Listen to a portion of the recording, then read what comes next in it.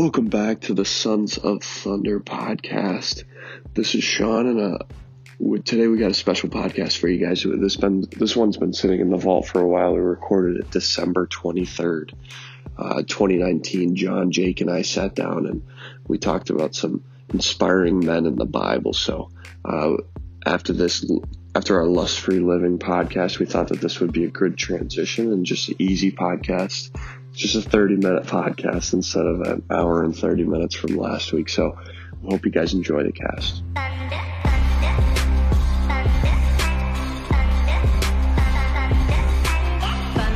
Sons of Thunder is a podcast for young men by young men about living a life centered around faith, fellowship, and fitness.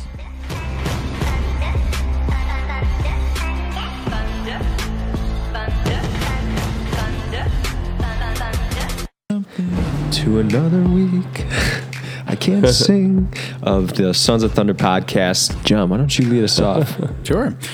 So I was thinking, because we had such great examples of masculine virtue and like really strong character in our last podcast with Neil and Ben, who I immediately after was like, wow, these guys are men and they're doing something fantastic and really great. So I wanted to continue with bringing out some examples that we have been extremely influenced by, but particularly in the Bible. And I don't know why I was reflecting on this at Mass, because the readings were not from the Passion, but I was praying along with Simon of Cyrene, and I was like, okay, this guy. Yeah. I remember being really moved by his, I guess you can say, character in The Passion of the Christ, if you remember, like where Mel Gibson brings him on.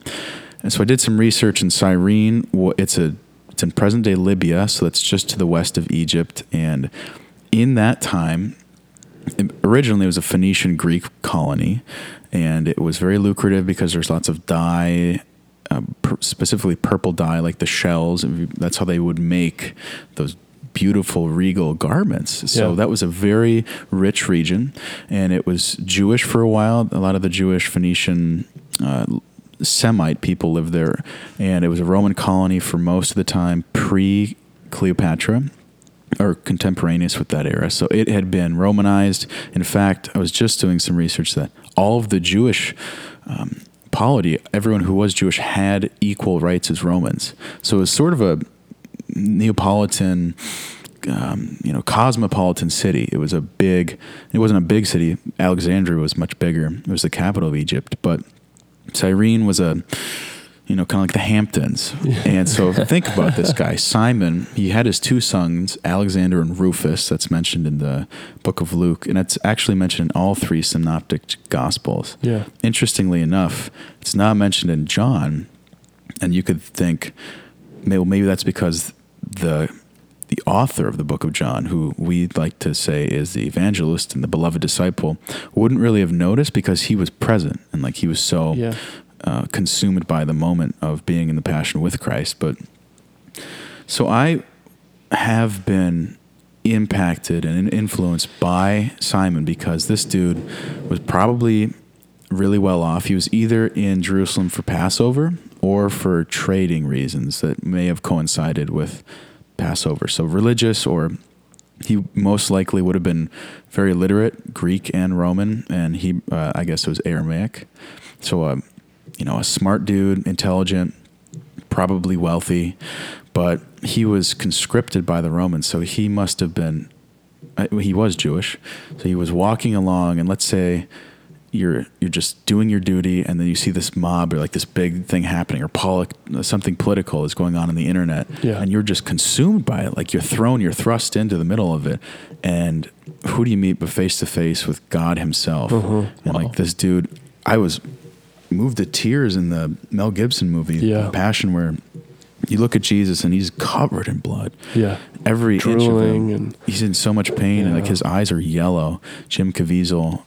Yeah, it's like, so cool. You don't know what to do. Yeah. And you literally have to take up your cross and follow him. And like you're not given any warning. Jesus is just like, are you going to walk with me? But it is such a gift to be, and this is why I liken him to John the Evangelist, is it's masculine receptivity. Like, it takes a hell of a lot of strength to carry a cross for another person. Yeah. But it also, like, you have to be receptive and open, and your heart has to be wounded and vulnerable in every step of the way. But you can't control anything. Yeah. You have to just suffer with him. And I find a lot of affinity with this character, and same with Johannine figure, because just the sufferings of my own life with my mother, it's like, well, you can't do anything but just carry the burden with a full heart and a courageous upper lip sort of thing. Yeah, that's so interesting, John. I think that's so cool how that happened. You know, how God allowed that to happen. You know, how Jesus really didn't carry his cross by himself. No, he kept collapsing. And he kept collapsing. He kept falling. And he really relied on Simon of Cyrene to help him. And then the Passion, you know, Simon was carrying the cross and carrying Jesus. And there was multiple times where Jesus just fell. And he's like, okay, come on, get up.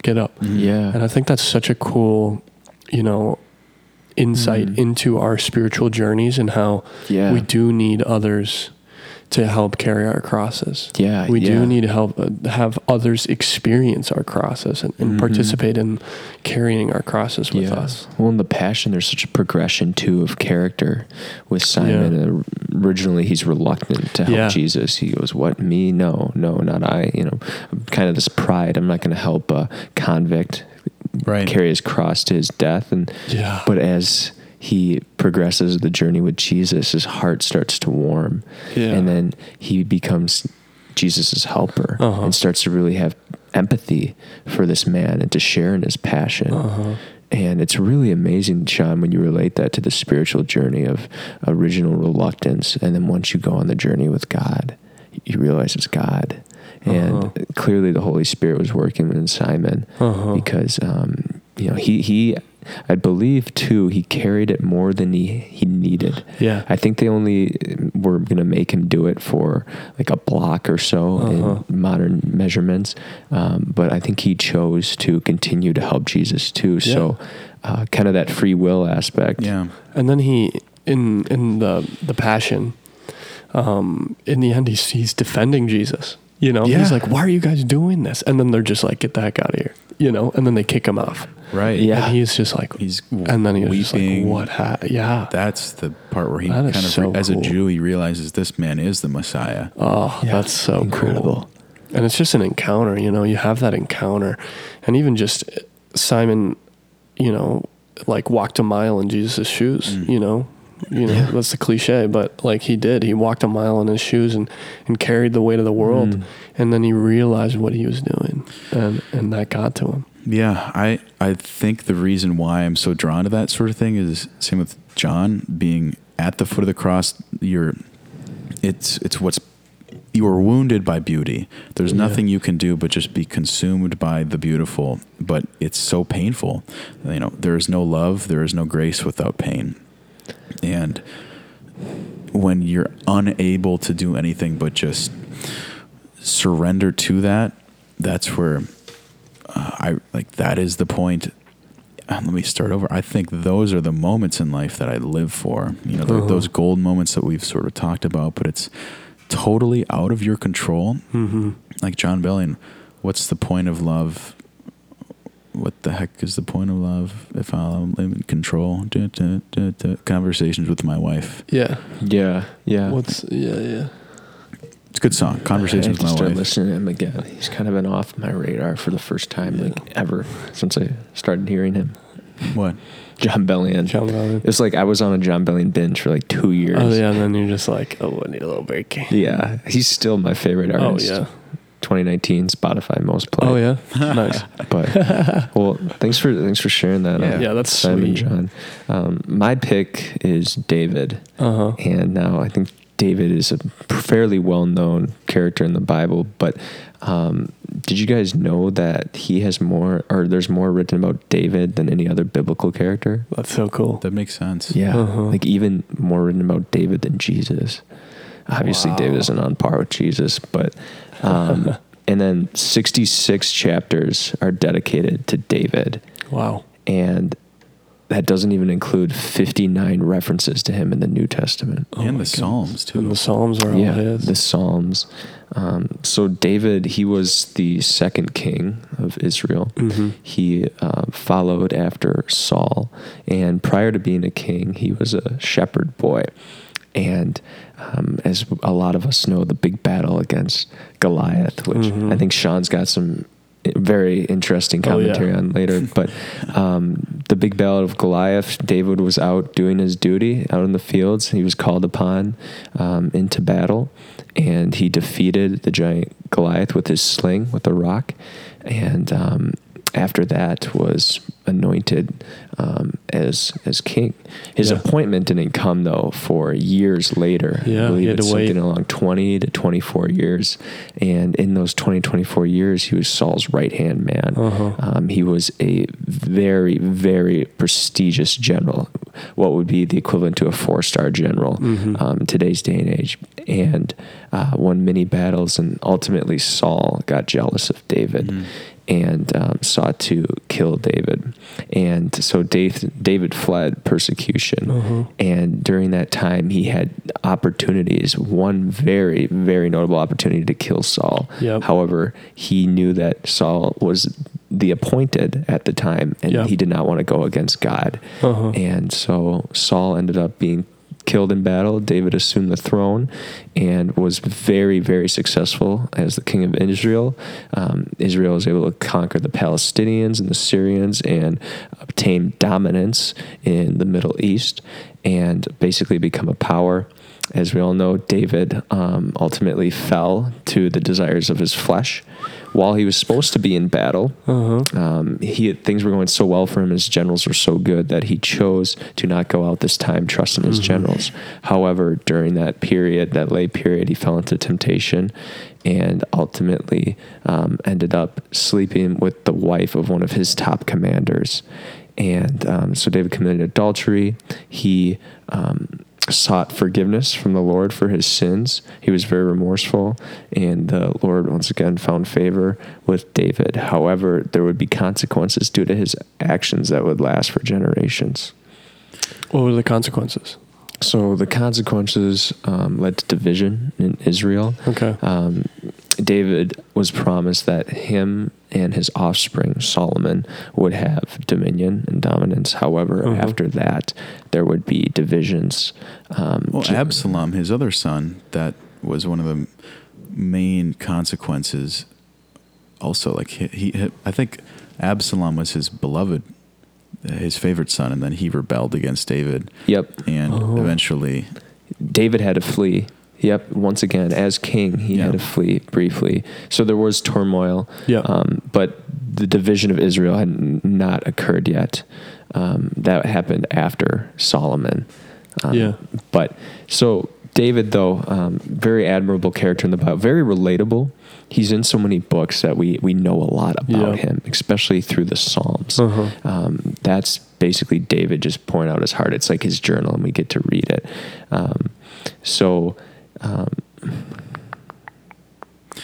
Yeah, man, if I can just interject, I really like David too. I think, he's the only person in the Bible besides Christ who is given the, I guess you could say, title or role. Like, he has the heart of the Father. Yeah.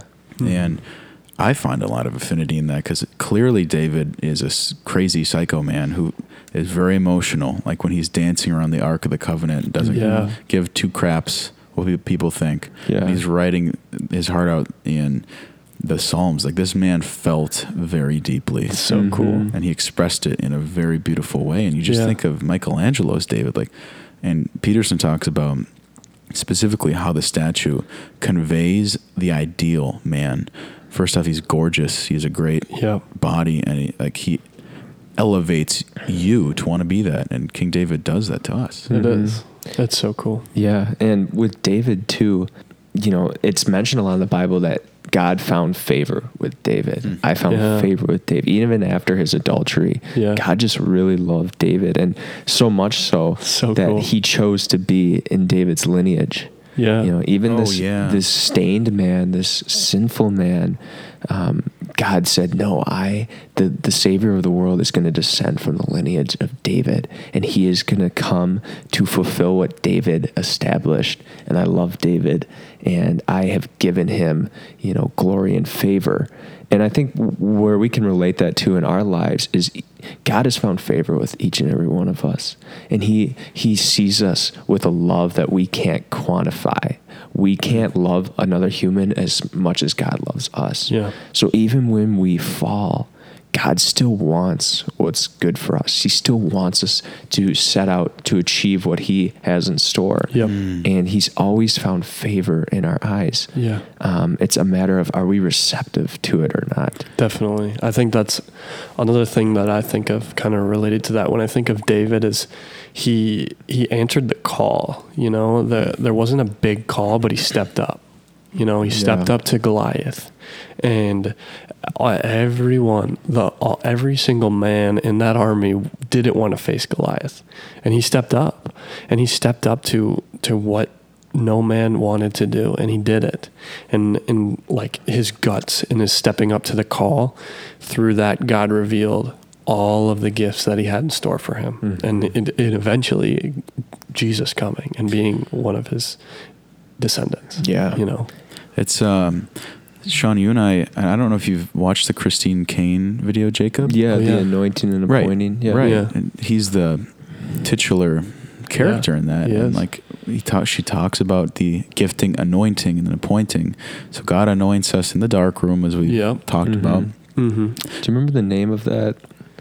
Yeah, gifting, anointing, That's what appointing. Anointing called. versus gifting. Yeah, that's Great right, that's video for all you listening. Yeah, Christine Kane. Mm-hmm. Yeah. But I think that's the key, is that like It he is. was anointed, Yeah. and then like throughout that 17, 20, 25 year period, literally years of his life, and he actually lived with the Philistines too. That's the crazy part. When Saul was chasing him, he went over to the enemy. Yeah. So I think that adds a whole layer of complexity to the morality of like, well, your actions, you don't have to over spiritualize totally. Yeah. Yeah. Because if you have the heart of the Lord, and like Romans 8:28, God wants the best for you, but you have to answer that. I think that for sure was his call as a man, and he answered it. And then like out of that, the chain of events that happened really led to God's appointing, but it necessitated the man of the heart, the courageous, the deep, emotional, the heart of every man. I think we all have the capacity to have a heart like the Father, but that is that was it, Sean. Like that was his. And I think, I mean, so many people express this, but they say how David wasn't just this field fairy that sang songs. You know, he fought off lions and stuff like that. But I think that he was out in the wild defending his sheep. Yeah.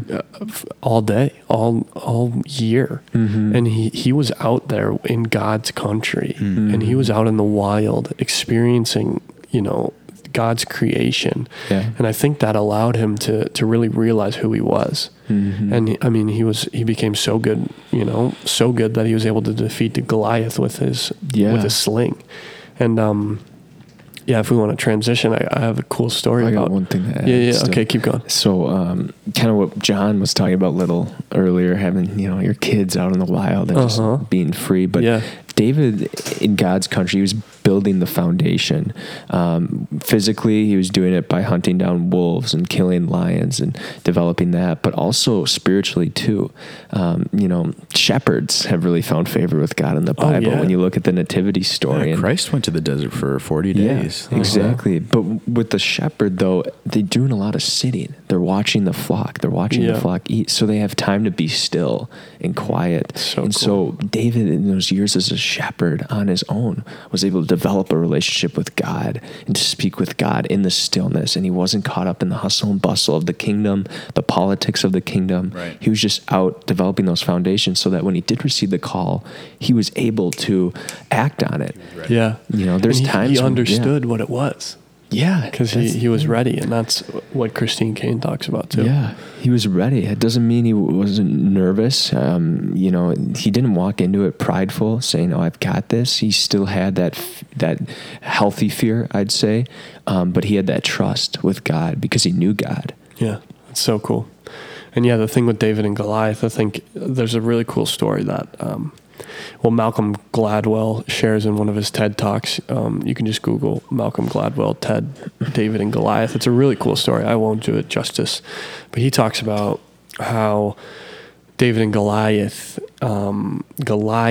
wasn't as, intimidating as you might think. He was a giant. You think of Andre the Giant. Andre the Giant died when he was, in his late 30s or 40s. And so what these giants suffer from, it was so funny because Malcolm Gladwell said that he was probably like 6'7", and I'm 6'7", so I was like, oh shit.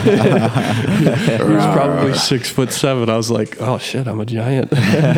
But he was saying the gentle giant. He was saying there's a couple keywords in the scripture. He said that Goliath was led to battle, showing that he couldn't see where he was going.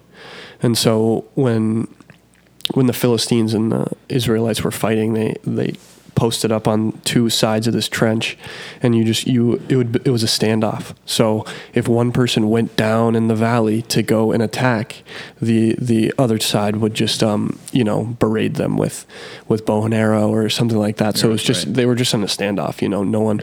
So then Goliath came down and challenged one man. Let's save all the casualties and let's just do. If I defeat you guys will surrender. And if your strongest warrior defeats, that's very frequent in the biblical times. But where they would do that. The consequences were severe. Consequences were severe. It was like, if you lose, you become our slaves. Yeah. Oh yeah. And so with David and Goliath was led to battle, and then when David approaches Goliath says, he talks about David in the plural. So it shows that Goliath was seeing double.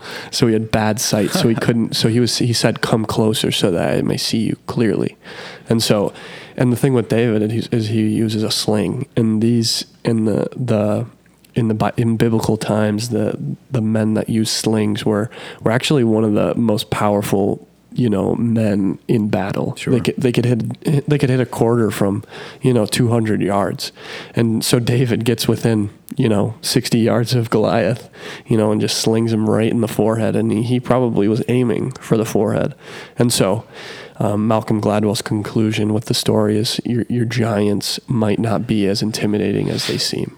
Yeah, and they might just be fronts for. That's so true. What is? Yeah, it is. Because when you've gone through the wilderness, and when you've been given your identity and relationship, and you're anointed, you know how strong you are. Yeah. And David has probably dealt with some fiends who were trying to steal his sheep, or he had 11 older brothers who were jerks to him. Yeah, they laughed at him. Yeah. So it's like, well, this dude has dealt with adversity, and he knows himself, and he knows that. It's Schwarzenegger. It's like, okay, well, there's the ground you've fallen. How far can you go? Yeah. And can you do it in Arnold's voice, though? I mean, it's the ground. How far can you go? I don't know. Pretty good. The Jim Gaffigan joke. How can everyone do an impression of Arnold, and Arnold can't do an impression of someone that can pronounce California? California. So Sean, you got a hero, right? Yeah, I think for me, not one of the most impactful characters in the Bible, but just one that had a great effect on me was Saint Dismas. I know I've mentioned him in the past, but I think when I learned about him, it was a very pivotal time in my life, and I really just realized how complex the encounter is with Jesus. But then learning about Saint Dismas just showed me how easy it is, and how all it takes is seeing truth and accepting it, and taking it as your own. And that's kind of what we're called to. So Saint Dismas is the good thief, the first saint in heaven. That's what I claim. But he recognized truth. He sees the bad thief mocking Jesus, and he's like, "What are you doing? We deserve our punishment, and he doesn't." And then he sees he sees what Jesus is and who he is and who he's standing for and who he's dying for. And he realizes all of this on his deathbed. And he calls out to Jesus, remember me when you go into your kingdom. And we sing that. We sing that. It's a part of a song that we sing on Good Friday. And I just have so many vivid memories of that. And it's so powerful because it is that simple. You can think of your faith life as so complex and so crazy, and you have to do all these things. You have to go to confession. You have to go to mass. You have to discern. You got to take a year of discernment, and it sounds like living by the law. It's living by the law, and I think you just need to accept the truth in your life. And I think that is the most free that I've ever felt is accepting truth and not living out of fear. Yeah. And the bad thief was, acting out of what everyone else was saying. And am I going to look at truth and what's going to happen if Jesus is being crucified in front of me? Am I going to recognize that he's king? Yeah. Or am I going to go with the flow? Yeah. Yeah, Sean, you introduced me to this saint, and it was so cool. And I never saw the three men on the cross the same since then. It's so refreshing that he's like the first saint because, it was the last second and he chose to follow God, and he's got eternity to thank. And it's so nice because we all know those people who they don't have a faith, but you never know what they might decide to do on their deathbed. That's very true. Or whatever that may be, or in our lives too. God's always there. He has found favor with us. It's that receptivity to him. It took the penitent thief to be right next to God on the cross to choose Jesus, but God doesn't say, hey, you had a horrible life, like this is it. No, off with you. Imagine Jesus being like, nice try. Seriously. Instead he's like, no, like I will see you later in paradise. Yeah, we'll be together in paradise. Dude, like literally that's how merciful God is. And even when he's being crucified by me, he still says, Father, pray for them. They don't know what they're doing. Yeah. And I think from the Jungian deep psychology standpoint, you can compare these two people on the cross to Cain and Abel. Yep. They're archetypical characters. Totally. But it's like what you're saying, it's easy to go with the flow, but you could also frame it as resentment, where you're nailed to the cross and your circumstances could, I don't know, he's obviously not named, but the thief on the left, the angry one, he finds himself nailed to a cross, angry, pissed off that justice wasn't served, whatever happened. Maybe he was stealing for a good, there's a deep gray of morality to it. But what did he choose to do with his freedom is he would mock Christ. And I've done that. Yeah. Like, why did you put me here? You could have changed this. You could have done something to save yourself even. Yeah. Why aren't you doing something? Yeah. Like the circumstances, the current reality. And I think what you're hitting at is there's something more to it. Wherever your perceptions lie, that's not real, even neurobiologically. Like your perception, my perception of this current event where we're sitting right now is totally different from the two of you. Yeah. And even though we're in the same stupid room talking with each other, it's not the same reality. No. And what's so interesting is in the Mel Gibson interpretation, he had a chance to see who Jesus was and what happened when he didn't. The crow got his eye plucked out. So he lost that opportunity. Right. And I'm sure, I don't want to speculate, but we're sort of doing that here, even with Dismas, because we don't know. We can't say, but you can hope that maybe Christ would want to talk with this guy before the final judgment. And I was reading something on Twitter where it's like, okay, the final judgment is just going to be you talking to Jesus. Like it's not so cool. Like that. He doesn't come to condemn. He said that. It's not going to be, living by the law. You failed here. I'm Santa Claus. Naughty list. Let's actually go through this together. Yeah. That's so cool. Wow. So amazing. So, just when you're going through these things, there's just so many great examples of masculinity all around us. You don't have to look around you. You can look in the Bible. And we did not mention, we did mention Jesus, but we didn't mention, Jesus specifically as an example. There are so many great men in the Bible. He wasn't the central character today. Now he's the central figure of our lives. But the Bible's loaded with examples. And the crazy thing is all of them aren't perfect. Yeah. All of them had their screw ups. And I think I know what John's pulling up right now. Yeah. Was it on a fridge? Yeah. So this is at Lowell Seashore's house, and he's a fantastically holy man. He runs Dangerous Men. But it's this picture. It says, do you seriously, this is on his fridge, it says, do you seriously think God can't use you? Noah was a drunk. Abraham was too old. Isaac was a daydreamer. Jacob was a liar. Leah was ugly. Joseph was abused. So the whole victimhood thing just kind of falls right out. Moses had a stuttering problem. Gideon was afraid. Samson had long hair and was a womanizer. Rahab was a prostitute. Jeremiah was too young. David had an affair and was a murderer. Elijah was suicidal. Isaiah was naked. Jonah ran from God continually. Naomi was a widow. Job went bankrupt. Peter denied Christ. The disciples fell asleep while they were supposed to be awake and praying. Martha worried about everything. The Samaritan woman was divorced. Zacchaeus was too small. Paul was too religious. And Lazarus was dead. It's so awesome. Yeah, you look at the whole masculine journey, and especially the walks of life for every human. It's like people have done this before and screwed up far more than you have. There's there's someone out there for you as an example. Absolutely. I'm just realizing how much untapped gifts that God probably has in store for me. You know? Oh yeah, yeah. Like even Pier Giorgio Frassati, blessed Pier Giorgio. Just seeing that, just him being able to live his true life, with all those gifts. And I mean, there's a castle of gifts waiting for us.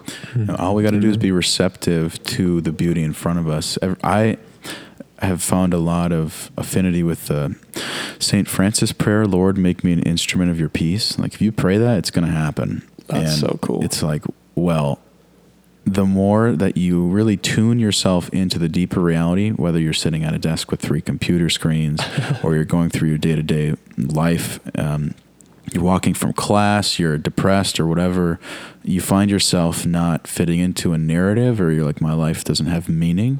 Well, just pray that prayer. Say, God, show me the beauty that you truly have in store for me. Yeah. It's like, I'm sure Jesus was not pretty or beautiful that day, but when you've encountered what's beneath what you see, like Transformers, there's more than meets the eye.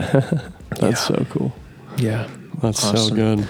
Well, thanks again for listening to another week of Sons of Thunder. Yeah. And I know that you'll be listening to this post-Christmas, but I'm going to wish you a Merry Christmas, a Happy New Year, and a joyous New Year, too. Yeah. Get those New Year's resolutions. We should do a New Year's resolution podcast or something like that. Yes. Yeah. I can't wait to share with you guys my resolution. Well, I'll do a res for sure. Okay. All right. Well, this is Jacob. This is Sean. And this is John.